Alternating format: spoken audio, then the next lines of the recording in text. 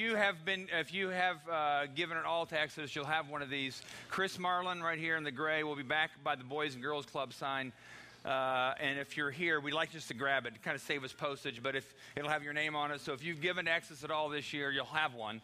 But again, that's just what the IRS requires us to do, but we do it without malice or anything because we want to encourage you in your giving. But this is, so after the service, go over there and grab those. Chris won't know who all of you are, so you have to tell him your name, and he's got them in alphabetical order, and he'll figure it out. So anyway, too, I've got, just so you know, too, I've got my cell phone up here because I have a clock on it. I'm not up here texting or reading emails, and the reason I say that is I listened on the radio this week, and somebody was at a church service where in the middle of the sermon, the pastor got a text, answered the text, put it down, and then finished his sermon. So, yes. Talk about socially awkward. I won't do that. Neither will Dan. We'll tell you that up front, okay? But I just thought that was amazing. When I heard that, I was like, I can't believe that. And of course, actually, it was a special speaker. And the pastor said they never invited him back again. They never will invite him back again. So anyway, so that's all. Let me pray, and then we're going to look into God's Word this morning. God, we do believe in the invisible world. And even when we were singing earlier, we weren't just singing songs that bounce off the physical parts of this building and into our ears. We believe there's something else going on when we gather. Otherwise, all we do is some moralistic, ethical kind of religion which doesn't give life. But we believe in your Holy Spirit. We believe he's present and active right now in this time and place. And we believe for those of us who opened our hearts to Jesus, he is present and active inside of us. And for those here this morning who have not yet opened their hearts to Jesus, your Holy Spirit is present all around them and speaking to them clearly and tenderly and compassionately. And so, God, for all of us, would you give us ears to hear what your Holy Spirit is trying to say to us, because we want to be the kind of women and men you've designed us to be, and that is full of life and power that come from you. And we ask this all in Christ's name. Amen. Like Dan said, I'm starting a series on marriage. And I'm just going to give you a little bit of the 6 months before Kathy and I got married kind of story, because I want to kind of get a sense of how we all look about marriage. I think our story is not unlike some of your stories, all right? Maybe not details, but I can remember first date with Kathy. I can remember the first time I kissed her. I can remember what her perfume smelled like. It was intoxicating. And all of a sudden you get this sense of, wow, this is what marriage, wow, this is just, and you have this romantic, it's legitimate, romantic kind of, wow. And then we started dating more, we hung out more, we started, conversations. I remember one conversation we had about prayer. Seriously, it was one of the ones that made me convinced I wanted to marry her, because we were really arguing with each other about whether prayer does anything. Now, that was for a dating talk. But I remember thinking, I want to marry this woman. I want to spend the rest of my life with her. I love her. I think she's beautiful, emotionally, spiritually. And then we got engaged. And the night we got engaged, I actually sent her on a scavenger hunt here in Bloomington. I had a videotape. I had stuff hidden at the library at IU. I had all over the place. And I sent her all over the place, and it was going to end up in what was in my apartment here in Bloomington. And I remember, I was all excited to put it all together. Yeah. And I remember once I sent her on the chase, I knew it would be about a half hour till she came back to my apartment where I had the ring. And I was hiding in my apartment. So I thought, I'm going to have her come into my apartment and she won't know where I am. And I don't know why I did that, but but I remember laying on the floor beside my bed and all of a sudden overwhelmed with, oh my God, what am I doing? I've started something I can't stop. And I was panicking because I thought, do I really want to give up me for us? I remember this. Like it were yesterday. I feel differently now, but I remember that. I was like, do I want to do this? Because I knew there's there's all the romance and the wow, but you also know there's a cost here. I can't be me anymore. And then over the next few months, we have this argument about how often you should replace your toothbrush. And you could guess on which side I'm on, right? And I remember thinking to myself, do I really want to do this? I want to keep my toothbrush for 5 years. All right? I don't want to replace it every 2 days or whatever. I'm exaggerating. She didn't say that. All right? And then we had an argument about who was going to play the music at our reception.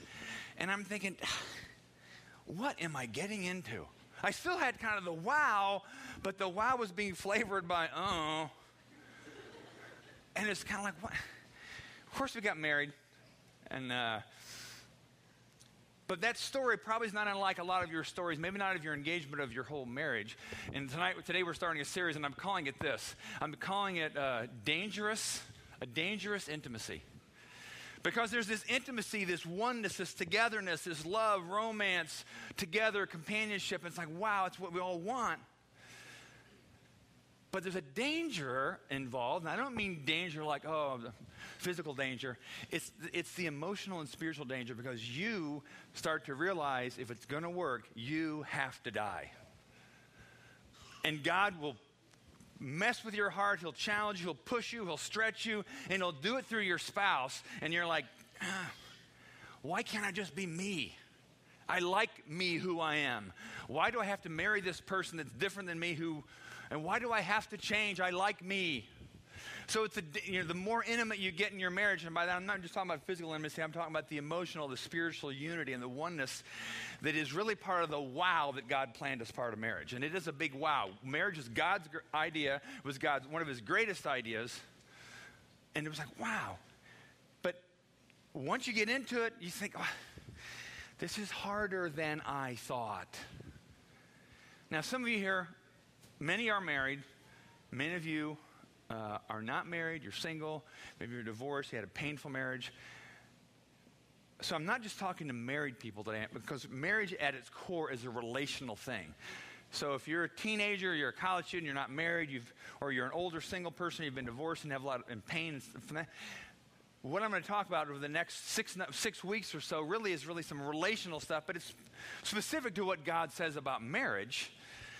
Because I know for a fact there are people here who would say their marriage is not all it should be, and I know that's a fact because I'm one of them, all right? And I know people that are married. Nobody would say, our marriage is awesome.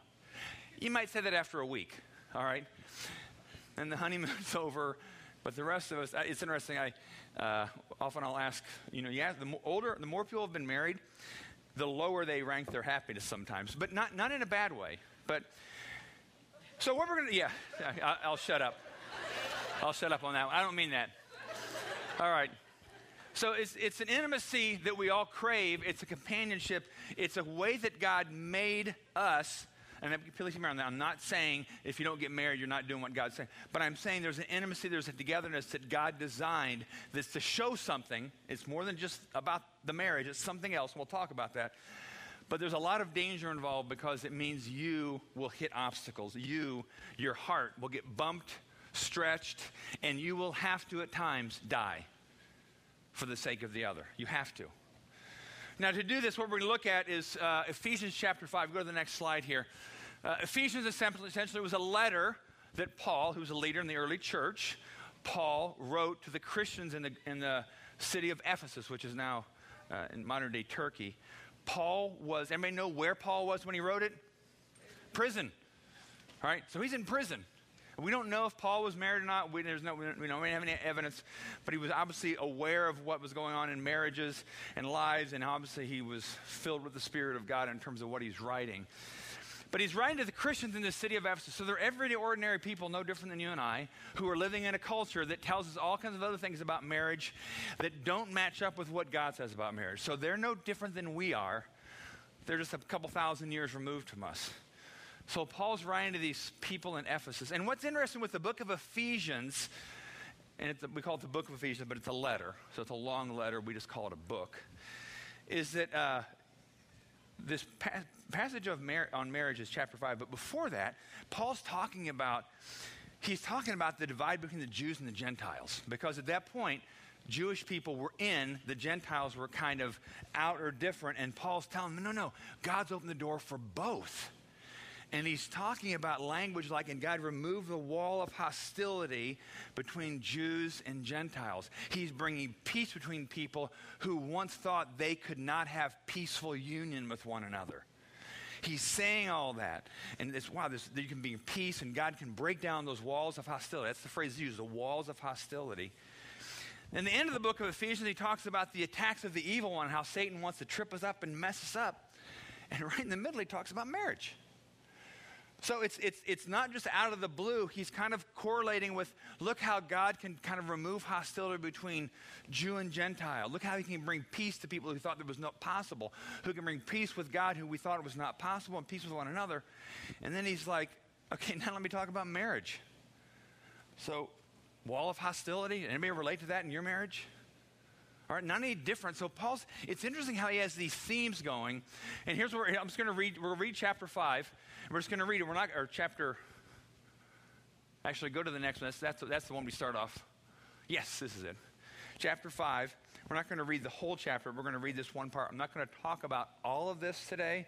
Today's kind of a broader intro, but over the next few weeks, we'll be hitting on some of these phrases, all right? Paul starts off in Ephesians 5, actually in this part of the passage, and further, submit to one another out of reverence for Christ. So that's kind of the overarching phrase. That's the umbrella that covers men and women both. Submit to one another out of your reverence and your awe and the wonder of what God's done in your life, all right? And he says, wives, this means submit to your husband as to the Lord. For a husband is the head of his wife, as Christ is the head of the church. He is the Savior of his body, the church. As the church submits to Christ, so you wives should submit to your husbands in everything. Next slide. Now you'll notice I put 21 up here again, because again, that's the overarching grammatical umbrella of this whole passage. So the way that husbands show our submission to one another, reverence for Christ, is what Paul says here. Husbands, this means you have to love your wives just as Christ loved the church. He gave up his life for her, to make her holy and clean, washed by the cleansing of God's word. He did this to present her to himself as a glorious church without spot or wrinkle or any other blemish. Instead, she'll be holy and without fault. Now, stop her just real briefly, and we'll talk about this more later. This was a radical thing to say into the culture of the day, that day. Because the culture of that day, women were property, and it was means to advance yourself socially or financially. So for Paul to tell the husbands their role was to sacrificially serve their wife's well-being was radically different than what the culture had been telling them. All right? Here we go. Keep going. And it's the same thing. In the same way, husbands ought to love their wives as they love their own bodies. For a man who loves his wife actually shows love for himself. No one hates his own body, but feeds and cares for it just as Christ cares for the church. And we are members of his body. And then he finishes up. Next slide. As the scriptures say, a man leaves his father and mother and is joined to his wife, and the two are united into one. It comes from Genesis, one of the early chapters of Genesis, right from the beginning when God initiated this idea of marriage. A man leaves his father and mother and he's joined to his wife, two are united to one. This is a great mystery, but it's an illustration of the way Christ and the church are one. So marriage is showing something more than just human love. It's showing something. So again, I say each man must love his wife as he loves himself, and the wife must respect her husband. Now, today, what I want to do is I'm going to go through, I think, 8 or 9 just marriage assessment questions for you to think about. And some of you are thinking, oh man, I don't want to deal with that right now. You don't know what my wife are dealing with. But these are questions that mostly come out of this text, and we'll be talking about some of these over the next few weeks. But it's one of the things that is, I wouldn't say it's heavy on my heart, but I really, I think God's intent for our marriages and being alive and whole and life-giving, and like I said, most of us will admit we're far from that. But if we could be a church of people who are growing in that aspect of our marriage, I think the overflow of that fountain would be incredibly abundant in ways we don't understand. Because if we don't have that core base kind of understanding of how God's made us relationally and the kind of people we can be with one another, who cares what the world outside, why should they care about us if we can't figure it out? And it's not like some kind of puzzle to figure out, but what I'm saying is our marriages matter incredibly so. So we'll just go through some questions here. All right, first question is this, and this is just one of my favorite questions to ask about marriage. And scale of 1 to 10, how would your spouse rate your marriage? You can't ask them, and no, you can't go right on your husband or wife's notes right now. What would they say about your marriage? And frankly, if you're like me, sometimes you just rather not know, right? And then the other question that I like to ask from this starting off is there anything Jesus asked you to do differently to become a more life-giving spouse? Is there anything you've sensed that God's trying to nudge you to do differently in accordance with how God's wired us as men and women and what marriage is all about? All right? Next question. Personally, what do you want from your marriage? You might think, well, that's kind of an obvious question. I want happiness, companionship. Sometimes if you're honest, sex. I mean, what's what I want from my marriage? What's interesting, the way Paul talks about marriage, wrapped in the whole book of Ephesians, you might have noted the phrase, he says that God designed it so like the husband could present the wife or be a part of his wife becoming holy. In the opening part of the book of Ephesians, he talks, you are God's holy people. Now, please understand, when I met Kathy, I wasn't like, oh, I'm going to marry Kathy because she'll make me holy. All right? Nobody thinks that way. Most people don't, right? Because holy is kind of one of these words that's like, it's almost a negative word in our culture. It's kind of like pious or holy, and the idea if somebody said your marriage will make you more holy, you're like, well, that sounds kind of boring. I don't want that. But you know what the word holy means in Scripture? It's a sense of you're set apart, you're different, and it means, and I'll use the phrase I've used before at Exodus, it means you become alive, awake, and free. That's holy. And Paul says in the opening part of the book, and he repeats it in marriage, you will become holy and without fault. If you're without fault, you're without any self-condemnation. And I know from talking to some of you, and I know from my marriage, there's a lot of self-condemnation that we experience because we feel like we're failing in our marriage. But Paul says, no, because of what Jesus did, you can be holy, alive, awake, and free. And you can be without fault.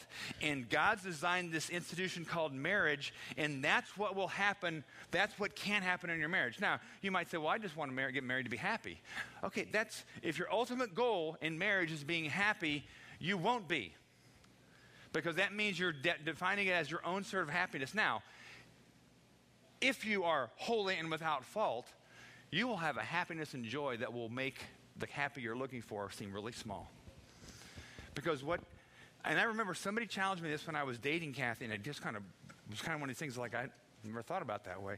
He said, marry the person who you believe can help make you become more like Jesus, and who you feel like you might have a role in making them more like Jesus. Now, yes, you want to be attracted to the person. Yes, you want to have some emotional connection and chemistry. But when that person said that, I thought, that's a really interesting thing to say. That really is what I want from my marriage. I want to become more like Jesus. I want my wife to become more like Jesus. And I think in doing so, we would really become closer together. Two pianos tuned to the same tuning fork are in tune with one another, right? So if we both in tune to the same reality, then the closeness and intimacy and unity that we crave happens. All right, next question. Would you characterize your marriage as peaceful? And again, if you're not married, think about your relationships. So would people say are you a peaceful person? Because again, over and over in the book of Ephesians, Paul's talking about the peace that God makes between Jew and Gentile, removing the wall of hostility. The peace he brings into marriage, removing the wall of hostility. And peace is not the absence of conflict. Hear me on that. Peace is not the absence of conflict. Peace is kind of this general settledness. The Hebrew word is shalom. It's this sense of well-being, at rest, whole. Because there will be conflict. Now, some of you may think in your marriage, well, we have peace simply because we don't talk about the things that would cause us conflict. Well, that's not peace. That's pseudo-peace. And you know that. I don't have to tell you that, but some of us get so settled in our pseudo-peace because we've learned how to avoid the landmines of our marriage. And we're all really good at that. I'm good at that. I'm sure many of you are good at that. We avoid those conversations that we know would disrupt the peace, the pseudo-peace that we have. All right? But that's part of what Paul talks about, the peace that can come, the wholeness, the liveliness. Next one. Would you characterize your marriage as together?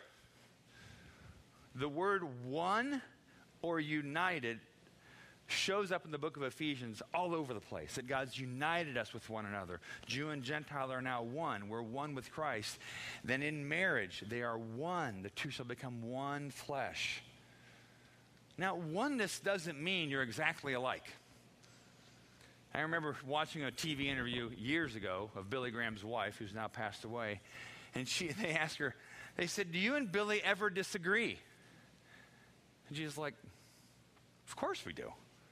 Where two people agree about everything, one of them is not needed. Of course we disagree. Of course we have conflict. That doesn't mean we're not one and unified, because unified really is more about common mission, common understanding of how we want to live our lives. In this case, common understanding of our lives with Jesus. So, yeah, sometimes my wife and I aren't on the same page about parenting, but we're committed to getting on the same page about parenting. Sometimes we're not on the same page about money. Sometimes we're not on the same page about sex. Sometimes we're not on the same page about what to do on a vacation, but we're committed to getting there. We're committed to having a oneness because we believe that's what God can do in our lives. But if you would say, well, together, close, one, that really wouldn't be our marriage. But again, this is just right now for honesty's sake. All right, next question. How is your sex life? I can still remember when somebody asked me that question, and it was a church planting assessment.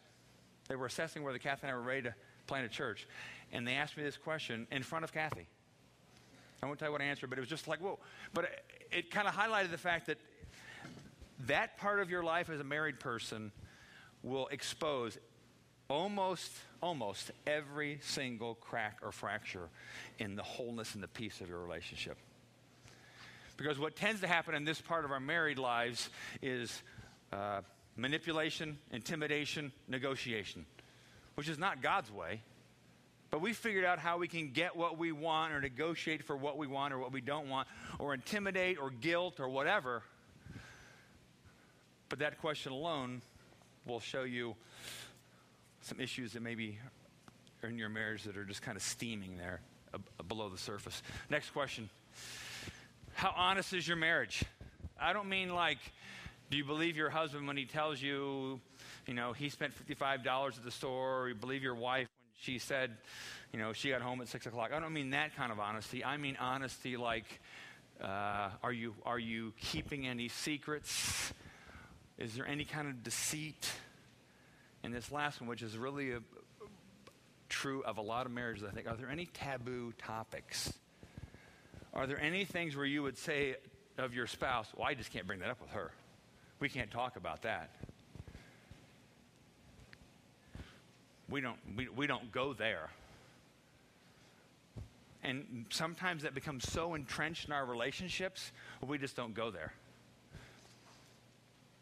And, we just don't go there.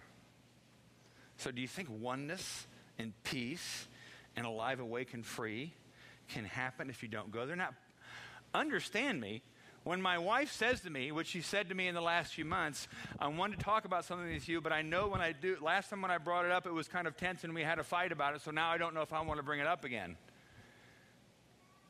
Do you think I was like, well, please tell me? I was kind of like, whoa, I understand defensiveness. I wrote the book on defensiveness in marriage, okay? But sometimes there's necessary times to push through and say, we need to talk about this. And there's going to be tunnel of chaos kind of tension as we do talk about this. But we do believe that what God says, the two become one. And there's a way where you can come to unity. And sometimes the way to come into unity without manipulation, negotiation, or intimidation, the way you come to unity will bring you to a place in your marriage you never thought you could get, but it is intensely difficult. And the difficulty, the dangerous intimacy there is you have to start thinking about what am I bringing to this relationship that's causing the tension. Not what is my spouse bringing, but what am I? Because the dangerousness is then God starts saying, well, maybe you need to look at you and how you're dealing with that situation. Quit trying to figure out what I'm supposed to do in your wife's life. Because I have a whole list of things I wish God would just do in my wife's life, right? We all have those lists. But God's like, no, let me deal with you. You have no control over her or over your husband, whichever you're talking about. But God will say, let me deal with you. Because over in the book of Ephesians, Paul talks about getting rid of anger and rage and being patient and kind. And that's before he even talks about marriage. That's just the kind of qualities we can have with the Spirit of God in us. So again, if you're not married, hey, rage, bitterness, patience, kindness, those are the qualities of anybody filled with the Holy Spirit, which becomes the essential component of marriage. But are there any issues that you would say, yeah, we probably need to talk about that sometime? Next one. Think of a time recently when you felt contempt for your spouse and you're like, oh, I don't feel contempt for my spouse. And I was like, liar. Contempt is that emotion, and I have my little sign here. Contempt is that emotion. I've had this street sign for years. Contempt is that emotion we feel towards somebody that's kind of like when you roll your eyes externally or internally, or you're kind of like, she always does that. Why doesn't she put that away? Or why doesn't he clean that up? He does that every single Thursday night. Drives me crazy. It's that spirit. It's a spirit of judgmentalism. I'm not saying there's conversation you might have, if your husband's always spending money you don't have or vice versa. There's conversations. But I'm talking about the tone of your heart and your spirit when you're like, drives me crazy. So when's the last time that happened? And then how did it resolve? Did you even talk about it? Or does it just is it underneath the surface kind of simmer? Is it like a coal that's just burning down there? There was a time, this was in a couple weeks ago, where I don't know what it was, but there was something that was irritating me about my wife. And again, the fact that I can't remember what it was tells me that it wasn't the issue, it was me being it was my heart being irritable. And I remember, I can't remember what it was, and I can't remember what my wife did after that, because she did something kind for me like 10 minutes later when I had this feeling of, she always does that, she doesn't like me, she's not for me, she's against me, she's not a team player. And then 10 minutes later, she does something kind for me. I can't remember all it was, but I remember up in the room later on, and I said, God, help me. I don't want to have these contemptuous feelings toward my wife. I don't want to be that way toward her. And here she does something kind for me, and then it kind of messes me up because I was kind of enjoying my anger. I was kind of feeling enlivened, but poor me, right? I hear her husband's laughing because you know what I'm talking about, right? But I remember thinking, and I literally said, God, help me, because I don't know what I'm doing. I don't know how to get past this. I don't know how to get past this trivial, petty kind of irritations that we sometimes will call pet peeves and we laugh at it, but then it becomes kind of this deeper entrenched kind of contempt, kind of like, ugh. Every divorce, at the root of every divorce is contempt.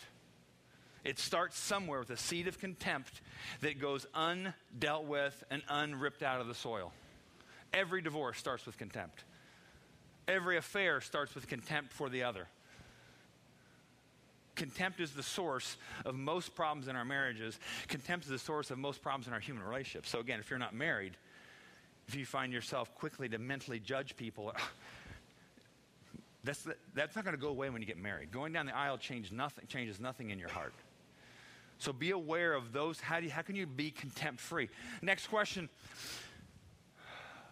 How does your pace of life affect your marriage? One of the street signs, my two street signs that I think are the keys for me, has been kind of a key to spiritual life. Are you living your life not in a hurry? Because when I'm in a hurry, do you think I treat my wife A, more lovingly or less lovingly? When I'm in a hurry, do you think I'm kind to my wife or a little more irritable to my wife? When I'm in a hurry, do you think I'm sensitive to what's going on with she's wrestling through or thinking about or have overburdened by? Or do you think I kind of brush right through that? I guarantee you, if you're living your life in a hurry as a family, as a man or as a woman or as a married couple, you will be missing opportunities for growing in unity and peace because your life is way too fast. and you have no chance to hear from the Spirit of God about what's going on in your marriage or spouse. You just hope it takes care of itself. Last two questions, then this is just a fill in the blank. What would your marriage be like if you didn't have to struggle with blank anymore? And you can't say him or her. All right, that's not a fair question. That's not a fair way to answer. And maybe we don't have to struggle anymore with financial stress or sexual tension or who's right about this issue or about how we parent our kids or whatever.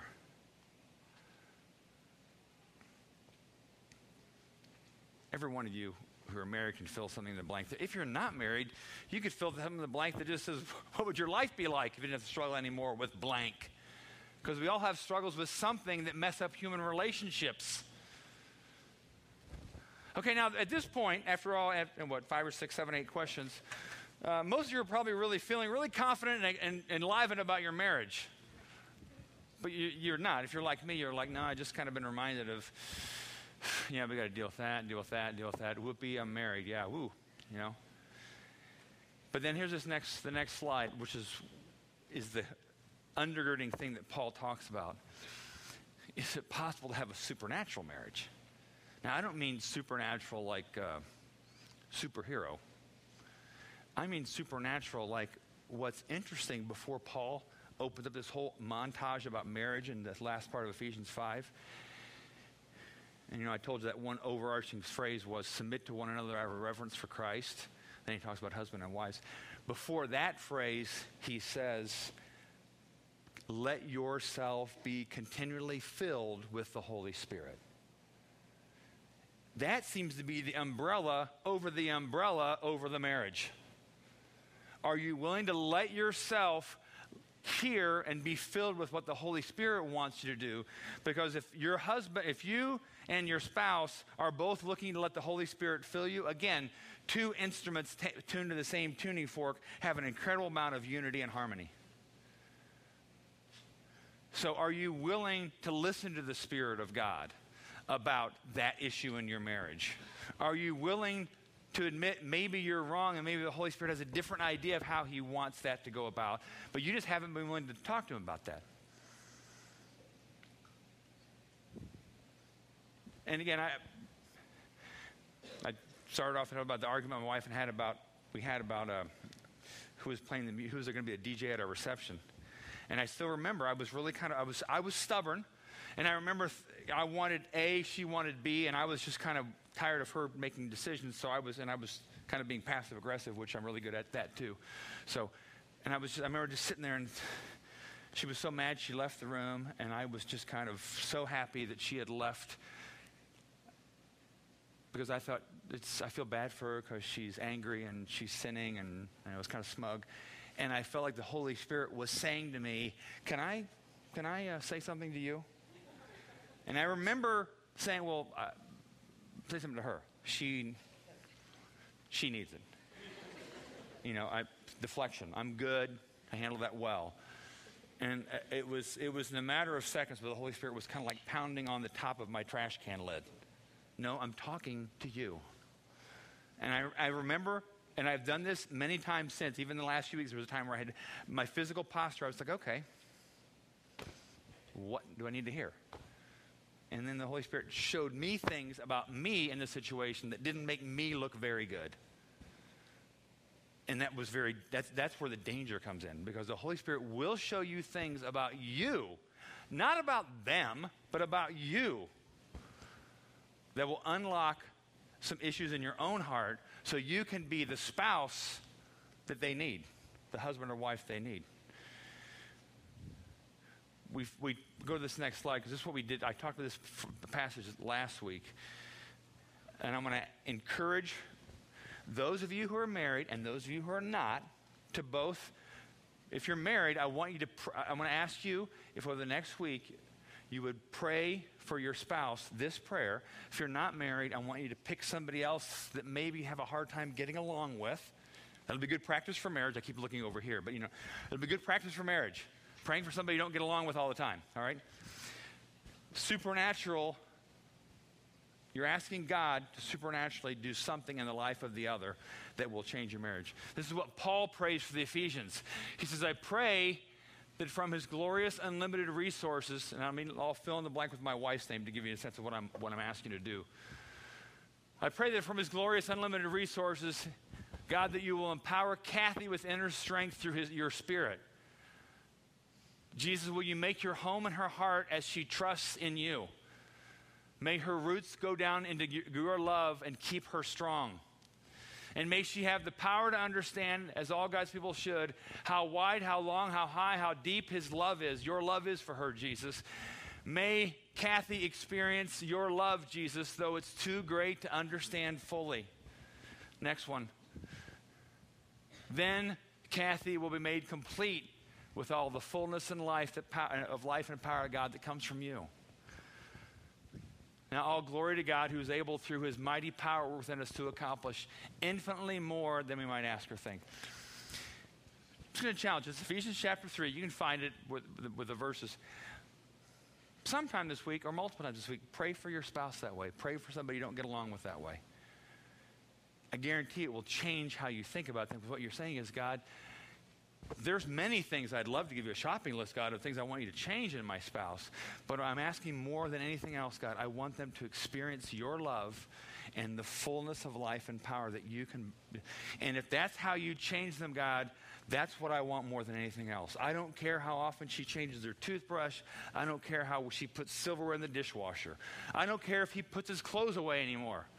But if he becomes that kind of person or she becomes that kind of person, God, I will be eternally grateful. And if I can become that kind of person, and we can have that kind of marriage, you will have a marriage that will not just, we don't do marriage to get admired by people, but you have a marriage that will be, literally will be as a marriage, a fountain of living water, giving life, bubbling over to other people. So I'm going to ask you, would you commit at least once this week, look up this passage in chapter 3 and pray for your spouse in that way? And let me pray. God, we love the fact that you don't leave us alone. And we love the fact that you don't leave us alone because you have way more in store for us than we've ever imagined. You have way more joy. You have way more peace. You have way more hope.